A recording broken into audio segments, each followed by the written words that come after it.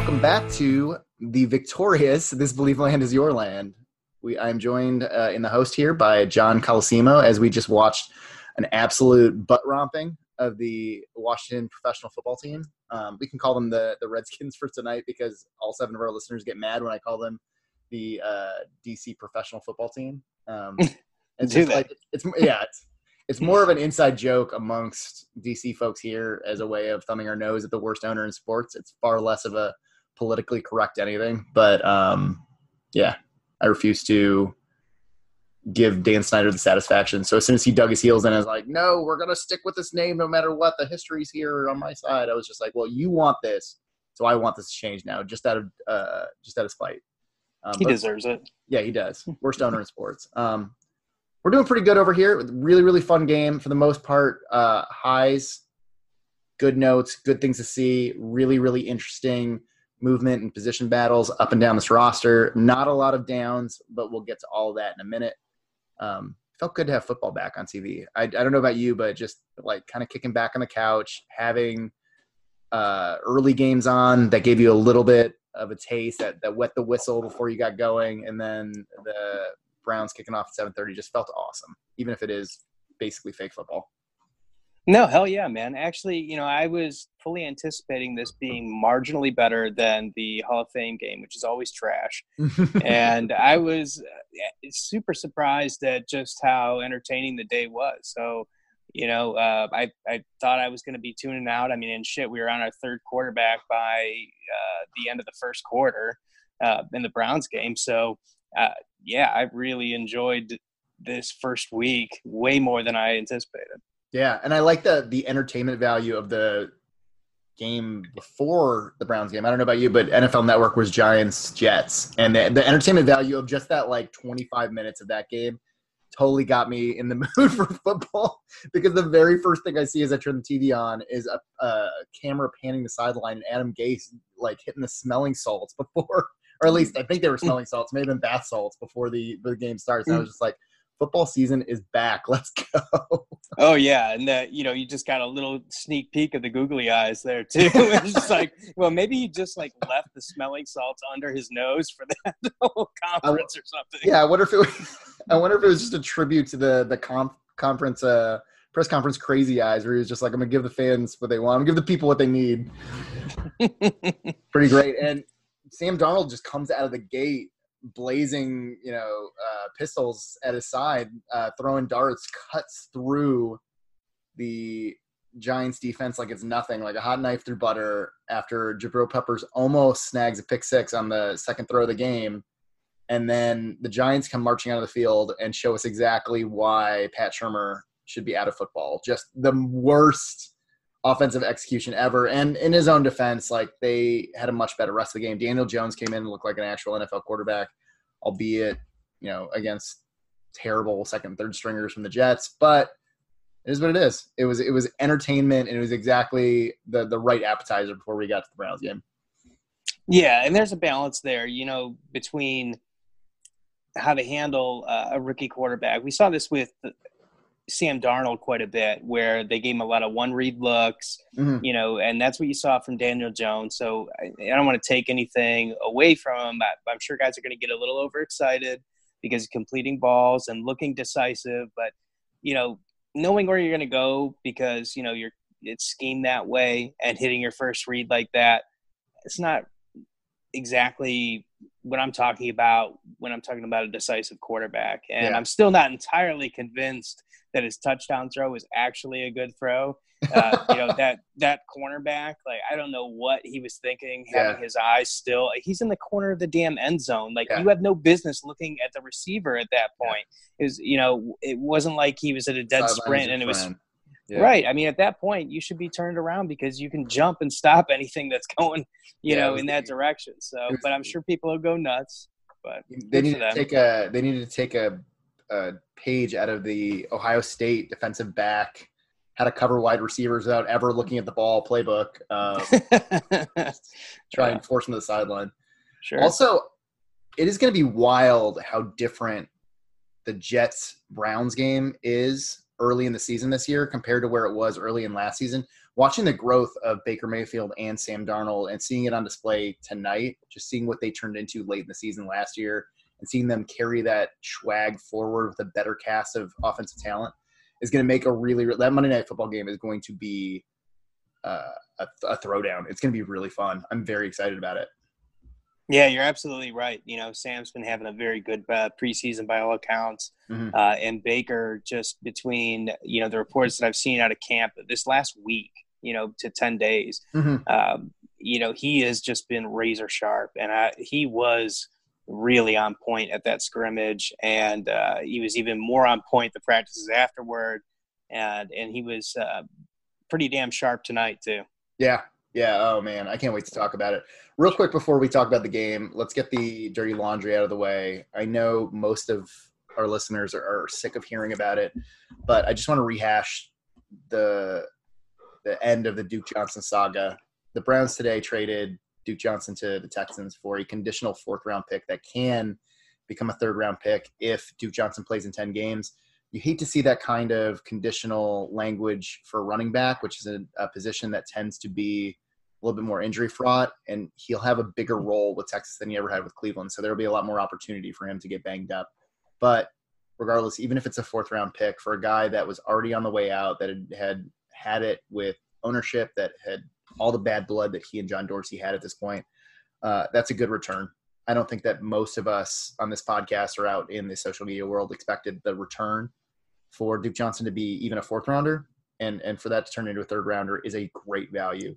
I can separate how badly I would have preferred to have kept Duke Johnson on the team from the value that came back from it.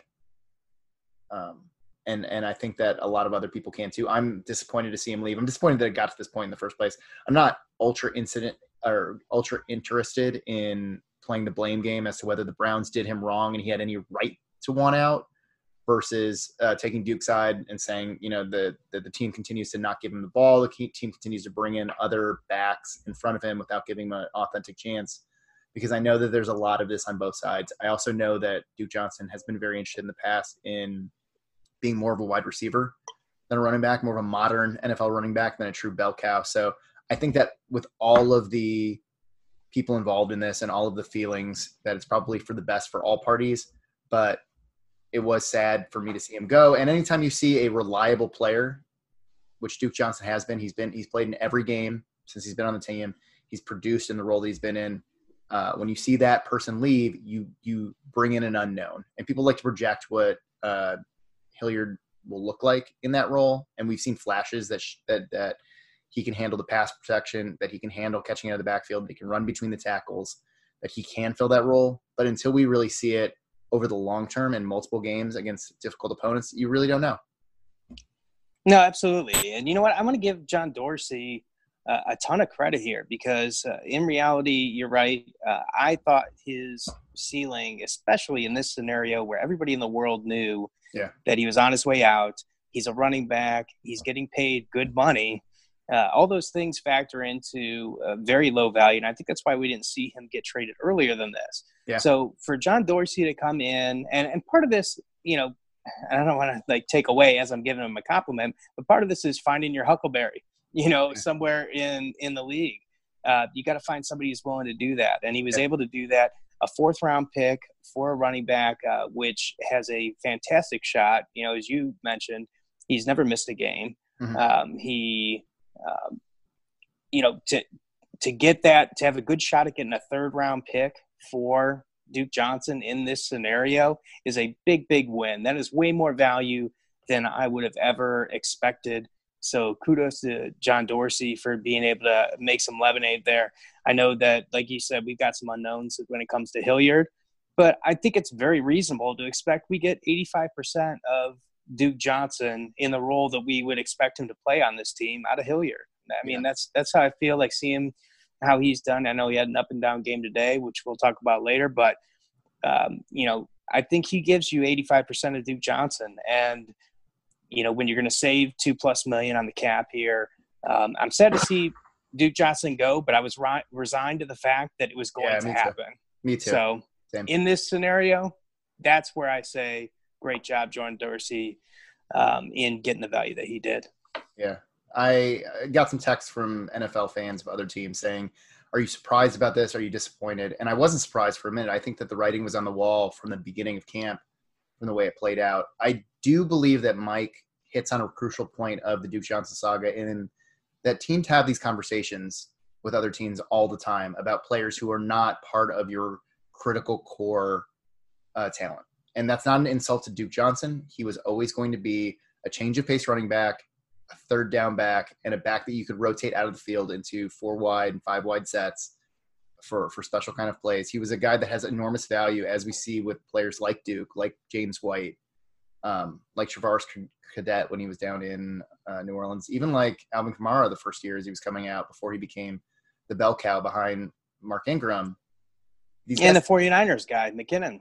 Yeah, even when he was with the Vikings before he went over, there's enormous value for those kind of guys, but you can find those players elsewhere.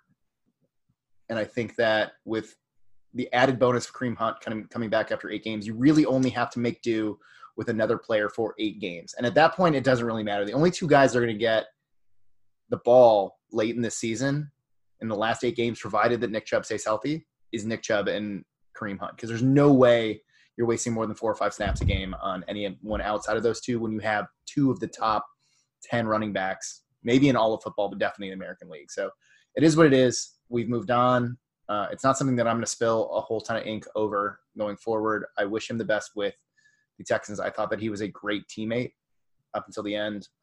He showed up to camp. He didn't hold out. It wasn't a big thing. And then I think that the team and his agent both kind of came to an agreement that they were going to let him rest on a minor hamstring injury until they could find a partner for him. And luckily they did. And it worked out all right for everyone. So we moved on.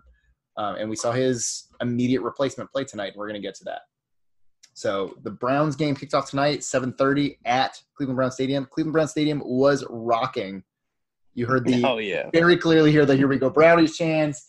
You could clearly see dudes wilding out in the dog pound on the sides. Cleveland fans are already at a fever pitch for the season, and the first game did not disappoint. And I think that we saw a little bit of what is going to be the Browns' identity this year. I could be completely wrong. They could completely turn it around in week 1, but I think this team is going to throw the hell out of the ball.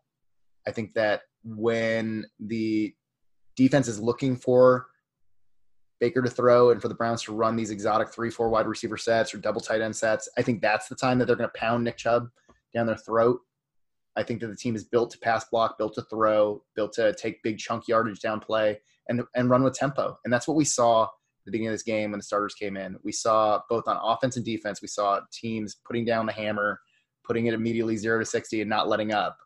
And that was really, really welcome to see, and I really enjoyed it. What did you see out of the starters on both offense and defense?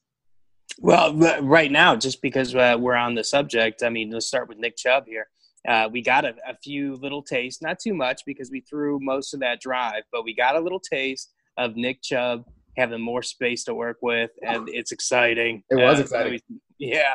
Oh, man, I've been salivating over this idea of Nick Chubb running against, 6-man boxes, since we have assembled the current set of wide receivers. And, man, it was nice to see a little bit of that in action. We got him on a run. We got him on a draw. Got him out space on a throw. And, Nick Chubb in space is just going to be a recipe for good things for this offense, even if it's a little bit more minor portion of the offense.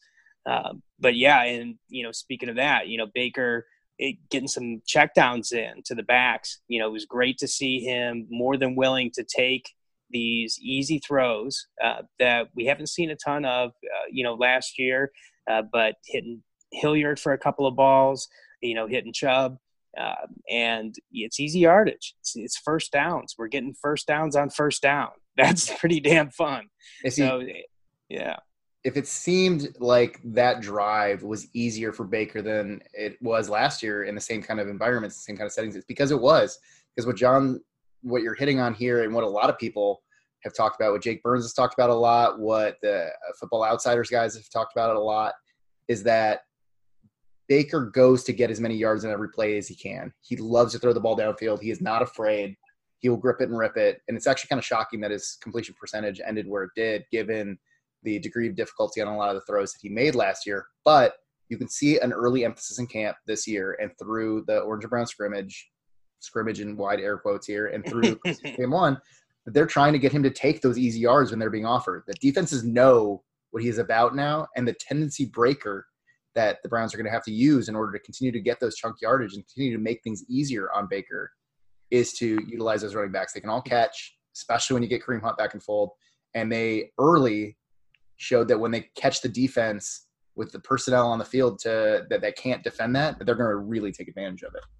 No, that's a great point, Josh. And just real quick, I mean, because, part of the reason some of the throws that he made last year were of the difficulty that they were is because he had this tendency, just like you're talking about. He's looking for as much as he can get. And there was many times he was passing up some of that easy yardage. And, I can't say any better than you did. The tendency changer, go ahead and take these backs that they're not covering until they have to, and then punish them on the back end. Yeah. And speaking of tendencies, we saw a huge tendency of Baker's from season one and through the preseason this year to look for his security blanket of Rashard Higgins. And boy, did Rashard Higgins have a great game in preseason game one. Not only did Baker cap off what was a tremendous drive of the ball only hitting the ground once the whole way down the field in what felt like about 5 seconds with a 20-plus yard TD strike in between 3 defenders to Rashard Higgins. And then we got to see the red carpet rollout touchdown celebration dance. Love it. So fun. But then on the next, it wasn't the immediate next drive, but the drive after that with Stanton in, you saw the wiggle and you saw the shake. Not only is Rashard Higgins running the most precise routes on this team and being exactly where he needs to be when the ball comes in, but you see that all of these quarterbacks feel very comfortable getting it to him. And you saw a little bit of the shake afterwards. What made Higgins special, Colorado State, wasn't necessarily his elite jump off the tape athleticism. It was that he ran precise routes and that he had good short area quickness, especially after catching the ball. He was a good yak guy. He was a good yak guy last year for this team. You saw him absolutely get the most amount of yards out of each passing play that came to him. But the move that he put on that poor defensive back, I immediately watching on TV just took a step back and went, ooh, because it was like you felt the guy's career evaporate in front of your eyes.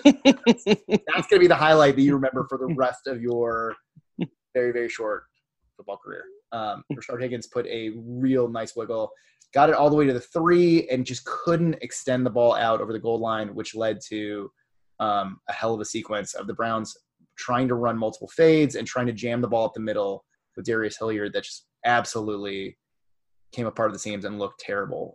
What happened on those plays? I'll tell you what, first of all, I think we're seeing a typical thing, which is that the running game needs continuity on that offensive line. I think it's the hardest thing at this point in the season to be good at, especially when you have some new starters and we don't have the best run blocking tackles to begin with. We have the battle happening at right guard. So it's not shocking to see some struggles to open up really anything in the running game, which is, I think, pretty much true throughout the whole game. We weren't opening up holes. And certainly when the field tightened up on us, it was starting to, that's when you really kind of see that more than anywhere else. Sure. So I think it's just, that's a little bit of a question on that, and we're using Hilliard in a spot where we're never going to use him.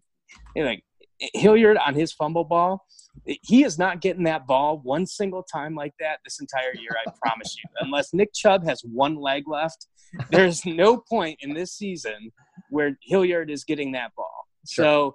So, I think there's a little bit of that, and I think there's just I think it's offensive line. I think the offensive line just got, they're going to have to – that's where they're going to have to learn and get their continuity in order for us to make sure that we're getting what we want inside that 10-yard line. Sure. And I when you're running with second-string wide receivers and second-string quarterbacks, the fade is already a kind of a low percentage play in the red zone to begin with. Yes. And it was just a poor throw to Callaway that he somehow managed to almost bring in off of a tipped. I thought he really did. I don't know. What did you think? Did you think he was in? I mean, it was close enough that it's either way. He had a hell of an effort. So and I don't want to – great effort. I don't need to reward that kind of a throw with a touchdown. So when we look back and we evaluate the game tape, I don't want that to go as a successful play because it was a badly designed play. It was a low trajectory, and the defensive back tipped it. I want to give credit where it's due that Antonio Callaway, amongst a bunch of very good quick catches tonight, was able to even make that a reviewable play, even bring it to that close to an end line throw. That was an incredible concentration, and it was incredible use of his body control to get his knees down. I'll make one more point on this too. All right, we saw what this offense looked like last year during the final 8 games under Kitchens. All right, there's an element of this too that this is vanilla football. All right, Yeah, what the Browns absolutely. were doing at this point in the field for the entire last 8 games. All right, we were creative. We were doing some very interesting things. Yeah, it was easy, man. He was dialing them up. Oh Jesus, yeah. I just think that's a good point to emphasize here is that the Browns that was some of the best ball that they played in the final 8 games was their red zone offense, and so It was unstoppable. It really was. I mean, Baker Mayfield was, I think only second to Drew Brees inside the red zone. I think they had a stretch there where it was like 20 for 20 on red zone attempts, not scores, but touchdowns. Like they got inside of 20 yards and they were unstoppable. And it was with creative plays. I mean, there wasn't vanilla bullshit like, oh, we line up. We're going to run it. You try and stop us. That ain't what we're going to fucking run, okay? So I think that, there's plenty of fault to be laid at playing some vanilla preseason football just to kind of, see if we can do it. Probably fair. But all in all, first team offense looked very good. First team offensive line was okay. They pass blocked well. I thought that they did. I thought that Chris Hubbard false started. I thought he went early twice on that drive, and the refs didn't catch it either time. I'll have to go back and look at it when they release the film to figure it out, to see if he was just really that quick off or whether he took a early false step. I have my thoughts on that. Browns defense, first string also looked very good. Some of this is that they were playing against Case Keenum with their franchise left tackle missing. And that was and most of their running backs on ice. That was a really, really tough draw for him. But the Browns defensive line looked very, very good. Myles Garrett looked absolutely unstoppable during his series. Larry Ogunjobi looked good. And even without Denzel Ward and without Joe Schobert behind them, I thought that the coverage was pretty good. And I thought that the coverage was good even when they moved to their second string guys. And just some bad luck and some miscommunications kind of doomed them in the rest of the first half. But for the most part, that first string defense was very, very good and really brought a lot of heavy pressure on Case Keenum. Yeah, let's talk for a second about Myles motherfucking Garrett, who we have heard throughout camp has been unstoppable, and he's playing against he's playing against some guys that aren't exactly up to par, but there's plenty of those in the NFL. Mm-hmm. And his first step was as advertised. Yeah. And what did he draw? 3 holding penalties in that one drive. And if he's going to start getting the flags for holding this year, then, good luck. That was the most shocking part of the defensive play was that they actually threw flags on Myles for holding. Yep. And it was egregious. But there were a lot of egregious times last year where they didn't bother to throw the flags. I think that some of it I saw on Twitter is related to LeBron James in his second and third season starting to get the foul calls as he was going towards the hoop, that in his first season they didn't really know what to do with him. And I'm not saying that Myles Garrett is a force that they've never seen in the NFL before, but I do believe that the Browns probably sent a hefty amount of tape to the league office saying, look, I know you can't catch every hold, but when you have 2 arms around a guy's neck and you're literally dragging him away from the quarterback, it's probably not going to be a legal play. And that I did the article last year about where elite pass rushers kind of make their jump. So this is the year, and this is what I was expecting. And this is the point where I think you're going to see Myles either make that jump and he's really going to be that elite, dominant force that Watt and those guys are, and I just think that we're seeing the evidence on the field that that's going to happen, and that's really exciting. So I think so too. I think that when the second string came in tonight, both on offense and defense, I think that there was a lot of really interesting things taken. I think that's where the meat and potatoes of the first preseason game comes in. I think that you learned a lot about guys that are going to be filling roles and guys who later in the season will probably, as injuries pile up, as wear and tear begins to show, or as they get a little bit more experience, we'll all start to see more scrimmage snaps for this team. That they'll fill more crucial roles. And that's what I was looking for more than anything else, because obviously the starters were in and out very quickly, and it was all very vanilla. But we saw guys like Darius Hilliard. We saw guys like Sion Takitaki. We saw Greedy Williams, or Terrence Mitchell, depending on who wins that outside spot. We saw those guys get a lot of run. And we saw Austin Corbett play. And we got a lot of data points of what we can learn to expect from these guys when they'll roll forward.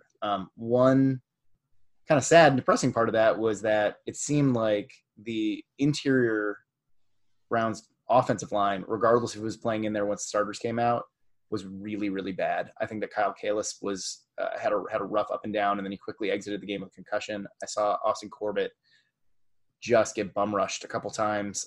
Guys just jumping past him because he's looking in the wrong place, or he's not sure what his responsibilities are.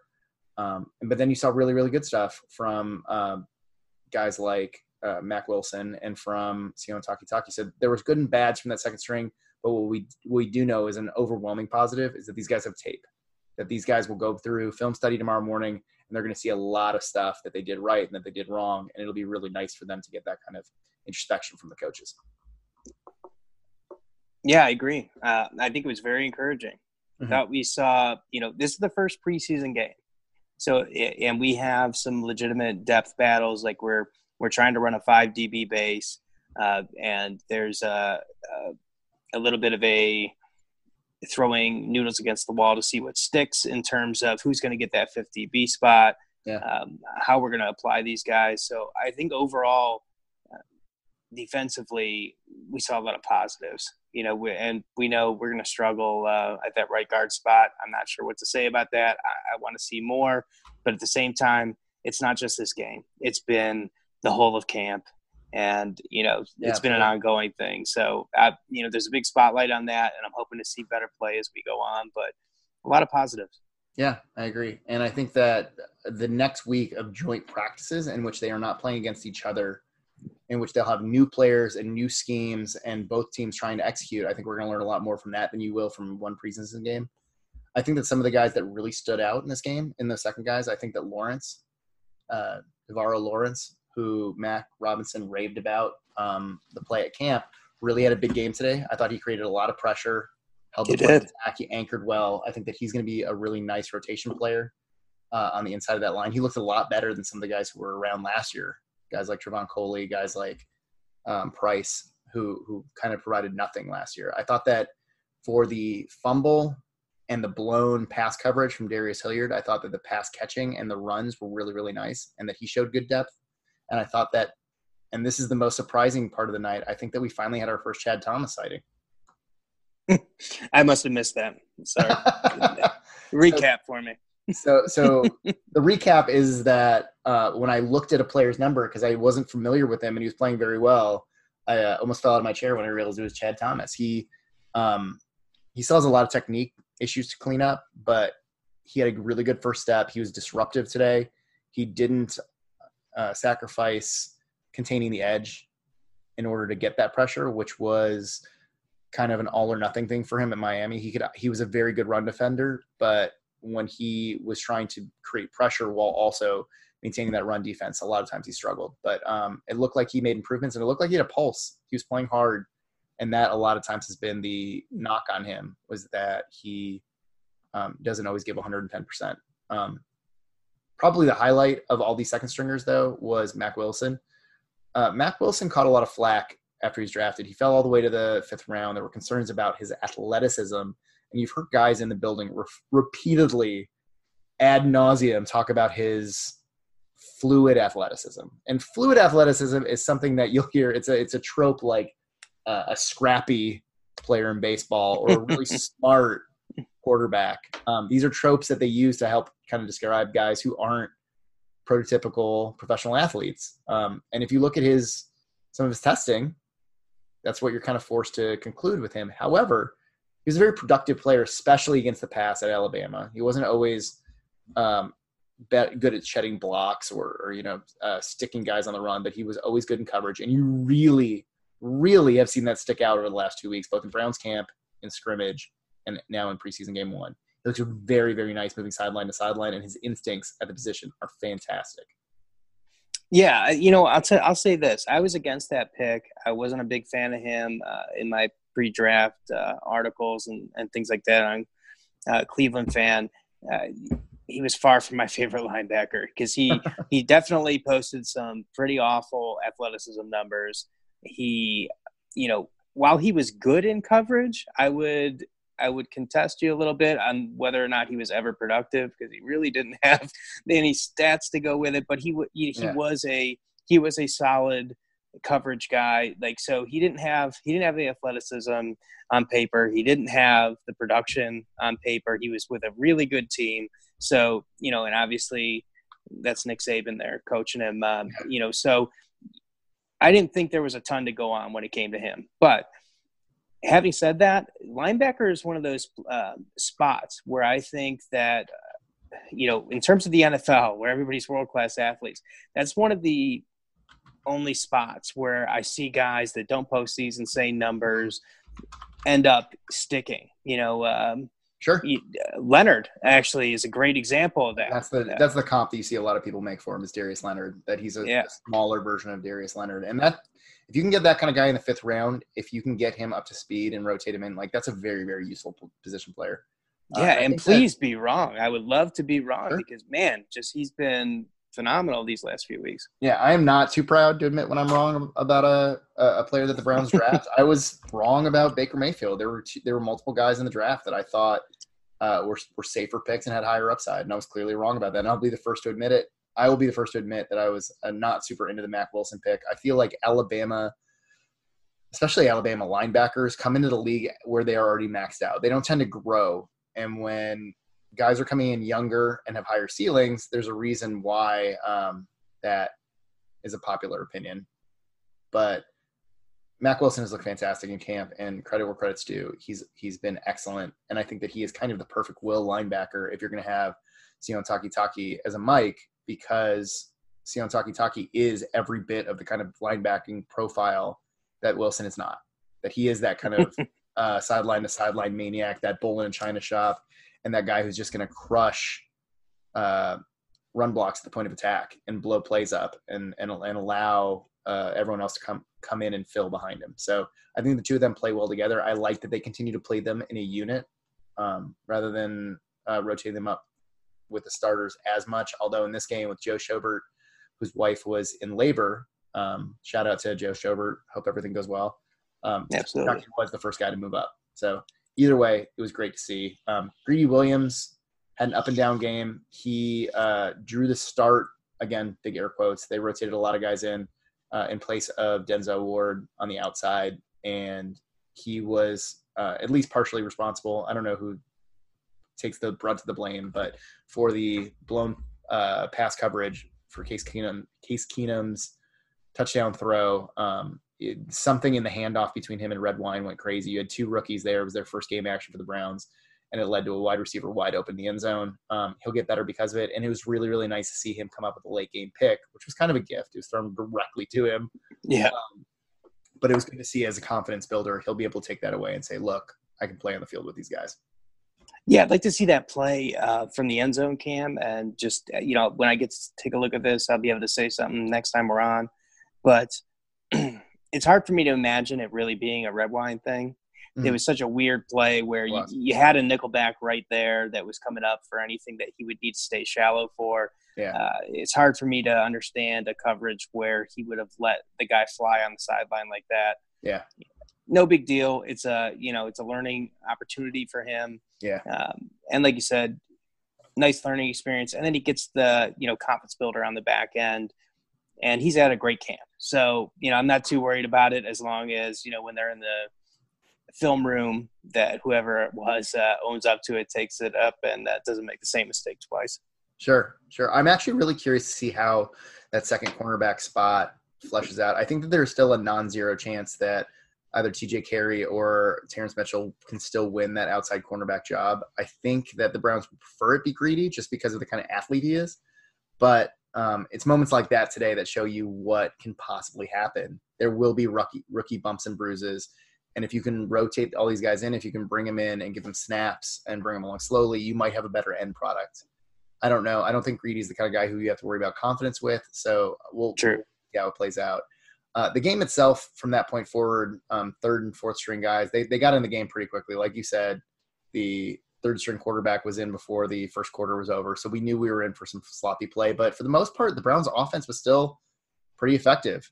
They got a pick six from Mac Wilson for one score, and they got a touchdown return from Damian Shihai-Giuseppe. So that accounted for 14 of the Browns' 30 points, but that still leaves you, with a healthy, offense moving the ball up and down the field, especially when you consider that they blew 2 chances to score inside of the 5-yard line. So the Browns were moving the ball, and it didn't really matter who was in there. Even Drew Stanton had a couple good throws, but for the most part, the really surprising, at least to me, depth quarterback play was from Garrett Gilbert. I really didn't expect much out of this kid. I watched a lot of him at Texas, and he was awful there. He was not a guy that I ever expected to see in the league, but he really kind of lit it up in the AAF. He put on some good tape out there, especially with Ish Hyman, his wide receiver buddy from there, and that carried through. Like, clearly the confidence that some of these guys got playing in that league has carried forward to the NFL, and he, for the most part, played entertaining football. He made some good throws. The offense kept moving, albeit against third and fourth stringers, and it made the game watchable. Yeah, I think there were some rough stretches for each quarterback that was in there. Gilbert especially, I thought. Well, no, not especially. He started really slowly. Yeah, it was. He did. It was awful out of the game. I actually have something in my notes that says, I can't believe I have to watch another 3 quarters of this. And that was how I thought it was going to go for the rest of that game. Even when Drew first got in, I tweeted, this is what that was like. I remember. Yeah. So, but yeah, you're right. They did each recover, I think, and at least make a few nice throws each. Gilbert definitely, I think he got probably more snaps than any other quarterback. Mm-hmm. We'll have to check that, but I think he did settle down and do some nice things, courtesy, with some help from our boy Rashard Higgins. So, but yeah, it was pretty nice. So it was not nearly as bad as I thought, say, after the first 3 throws from Drew Stanton.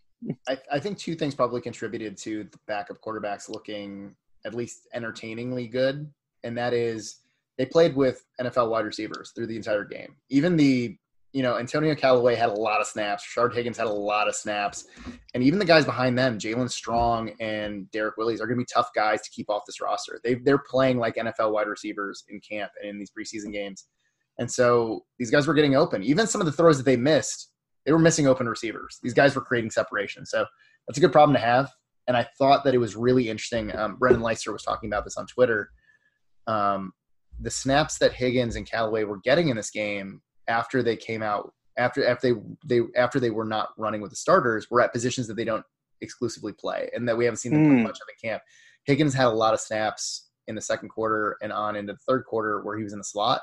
And you saw Antonio Callaway playing a lot of the Z, where he has exclusively through camp played at the X. And for those of you that aren't football junkies, the X is a position that OBJ is going to play during the season, and they have rotated Callaway in as a burner to run like 3 or 4 routes behind him at the X, and Higgins has played almost exclusively at the Z. Even when OBJ has sat out for quote unquote veterans days, typically they rotate Willies into the X. So what they did was they gave guys some game reps and some time out on the field at positions on the field that they don't always play, and that's very valuable experience because all it takes is one injury to a wide receiver. Say, for example, a Jarvis Landry has to miss a couple games. Let's hope that doesn't happen. But if it does, the Browns' best 3 receivers might feature Higgins moving over into the slot. We really don't know. And to have some guys like Higgins who can play multiple positions and are your next line of defense, Willies too, it'll be really, really useful for the Browns as far as continuity goes to see them play those positions. Yeah, that's some nice insight and a good takeaway for game 1 here of the preseason. Yeah, absolutely. some things that were really fun moments in this game. I really enjoyed seeing Dwayne Haskins play. I know he's an Ohio State honk. I think most of us did. I thought that he, interceptions aside, looked head and shoulders better than the other Washington quarterbacks. I thought that watching Case Keenum play at the start of the game and then rotate to Haskins was like the Wizard of Oz scene where everything goes from black and white to Technicolor. It was like, oh, this is the guy who has an NFL pedigree. And that's a really neat thing to say about Case Keenum, but I think that he is what he is at this point. I think that he was a tribute to the coaching staff in Minnesota when he had that brilliant year, and they knew that it was them and not Keenum, and they were willing to let him go rather than paying him good money. And he proved them right with the year that he had in Denver, and he's going to prove them right in DC this year. I think that very quickly Haskins is going to find his way into the lineup. He throws a beautiful ball. He threw some really, really nice passes, and his wide receivers did not help him at all. No, I thought he had some excellent throws, especially early on. Mm-hmm. He's got to clean up those interception balls that he threw. His times was absolutely atrocious too. I don't know if he thought Mac Wilson. He just assumed that Mac was going to turn the run, and it ended up being thrown right into Mac's face. But it's just. And then the other one, I've got no reasonable explanation for why he would throw that one to Greedy Williams. But I agree that he clearly looked like the best quarterback that they put out there. Yeah. And he had some very nice balls, and there's good reason to have some optimism there in that pick for Washington. Yeah, I'm not saying that they're related, but I'm thinking that you're probably going to see a rookie season that's very similar to Peyton Manning's if you let Haskins play the majority of this year. I think he's going to throw a lot of picks.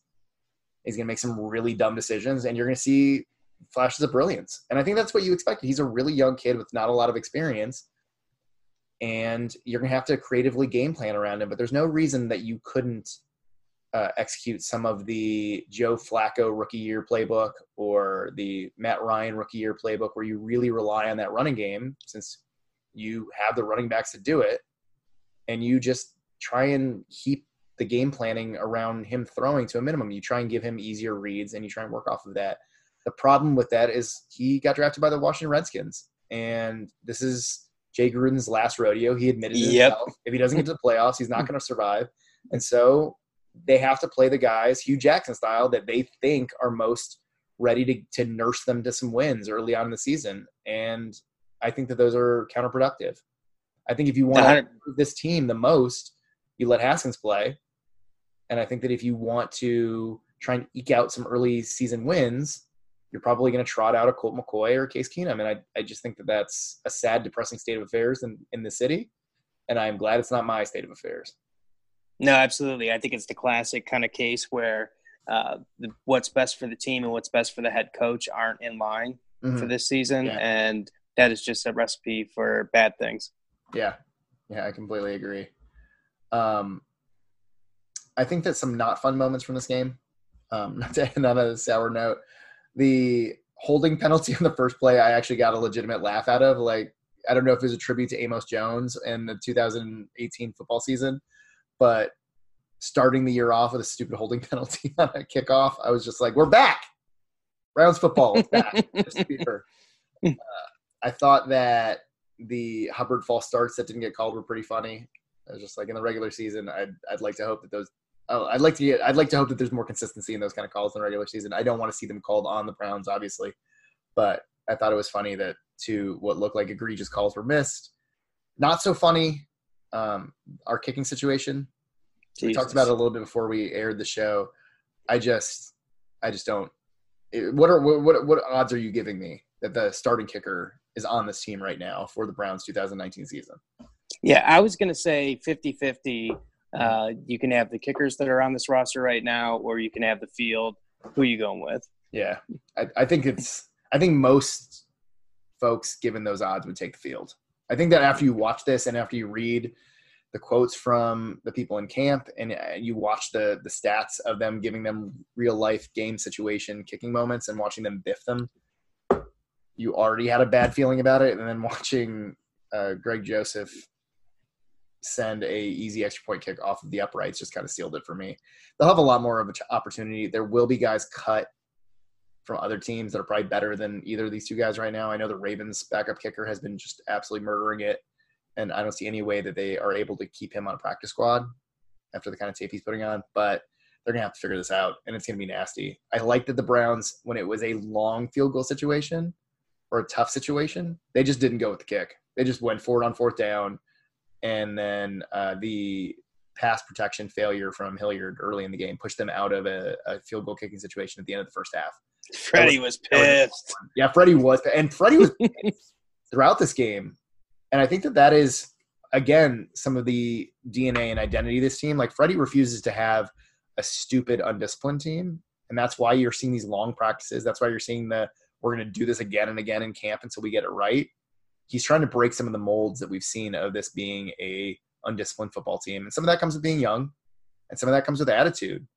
And he was furious for half of this game. Every time they panned him on the sideline, like, he was chewing his face off because of stupid stuff like that, of people not being where they're supposed to be, people not communicating, and just people not executing their assignments. Yeah, I felt like after the first touchdown on the first drive, Freddie wasn't happy until Giuseppe's touchdown. Yeah. Giuseppe's touchdown probably was the most fun moment of this game. There was a lot, like, the first drive was great, and that was great. And I really should have turned it off the second there wasn't a holding flag, and everybody rushed from the sideline and dogpiled him, including the other Browns wide receivers, which was incredible to see. Like, very emotional of seeing OBJ and Landry dogpiling this guy. If you don't know who he is, read the story. He's basically the Willie Mays Hayes. He just, like, camped out outside of the facility and snuck in, pretending like he belonged there. And they were just like, yeah, okay, you can stick around. You're fast. And somehow he's worked his way to the first preseason game as one of the Browns' primary kick returners. And he had a kick return touchdown. And the people on this team could not be happier for him. Really, really tough story. And it's great to see a guy like that get a chance. It really is a last chance you or a Hard Knocks dreamboat of a story. And it's sad that more people don't know about it. Is he doing punt returns? I didn't see whether or not he was. Because I'll tell you one thing, we probably said this last show, I have absolutely no interest in OBJ taking punt returns like was reported. Yeah, I have no interest in that either. What I saw today was Darius Hilliard back there, or Dontrell Hilliard back there. And I think that is probably how it'll go in the season, because I think that keeps him with a role on game days, even when Kareem Hunt comes back. I think of him as the primary kick and punt returner, and also a change of pace back to rotate in should they need him. Will probably keep him on the roster, and they like him enough to where I think that they will try to make that happen. Yeah, that makes sense. I mean, and we're looking for an edge out of this sixth, as deep as these wide receivers are. Obviously, returns have been a problem since Josh Cribb days, I guess. Mm-hmm. There's going to be a lot of temptation to keep anybody who can make an impact at that spot. So It's nice to see somebody making some noise. A lot of times when you score a touchdown on special teams play, it's a team effort. So you got to give credit to the whole return team there. But I think that any special teams returners that are making noise in this preseason are going to be making a big push to make this 53. Yeah. And all in all, a genuine positive from this game is that the special teams was much better. The special teams coverage was much better. The punting was much better. The kicking up until the last flop was much better. There was a lot of positives from the special teams. And I think that is a focus area that they'll continue to work on, and they'll continue to clean up, because it takes a lot of work to go from worst in the league to adequate. So they'll continue to work on that. Browns will also have to continue. Yeah, they'll have to continue to work on the stupid stuff, on the assignments, on the tackling. We still saw a lot of poor tackling, which at this point in the preseason is endemic to the entire league. And I think that they'll have to see what they got in these fringy players. I think D'Ernest Johnson had some fun moments today running the ball. I think that he'll be a fun one to watch for depth on the team until Kareem Hunt gets back. I think who's going to continue to return kicks and punts will be a battle to watch. And I think that offensive line with Kalis's injury and Corbett being locked in seemingly at the backup center, who else fills out those roles will be interesting to see. And I think we'll have a lot more clarity on that after next Friday. I agree. I mean, I was 80% smiles, I think, considering everything. Preseason game one, I think the the things that we expected to be real, I think that they are as real as you can expect through one game in the preseason. They're real. I'm a happy dude. Yeah, I think smiles is the right approach here. I think at this point, if you didn't watch that game and have some smiles on your face about what was going on, then you clearly weren't as excited to have football back as we are, because that was some entertaining football for the most part. And we got the data we needed from preseason game 1. No major injuries besides Kalis that we've seen. I think one of the other backup offensive tackles got banged up, maybe Seaton. But for the most part, the Browns escaped without major injury to any of their critical players. And we got to see some guys play, and they played well, especially the kids. So I'm looking forward to hearing coaches talk about what they saw. I'm looking forward to this next week of joint practices with the Colts. I think that'll be a really useful thought experiment about where the Browns are at as a team, because the Colts are a really fun squad and probably somebody that they can expect to see if they make it to the playoffs. And I think that the Browns are headed in the right direction. I love the attitude that this team has right now. Yeah, we got a big step up in competition coming up, with practice and the game.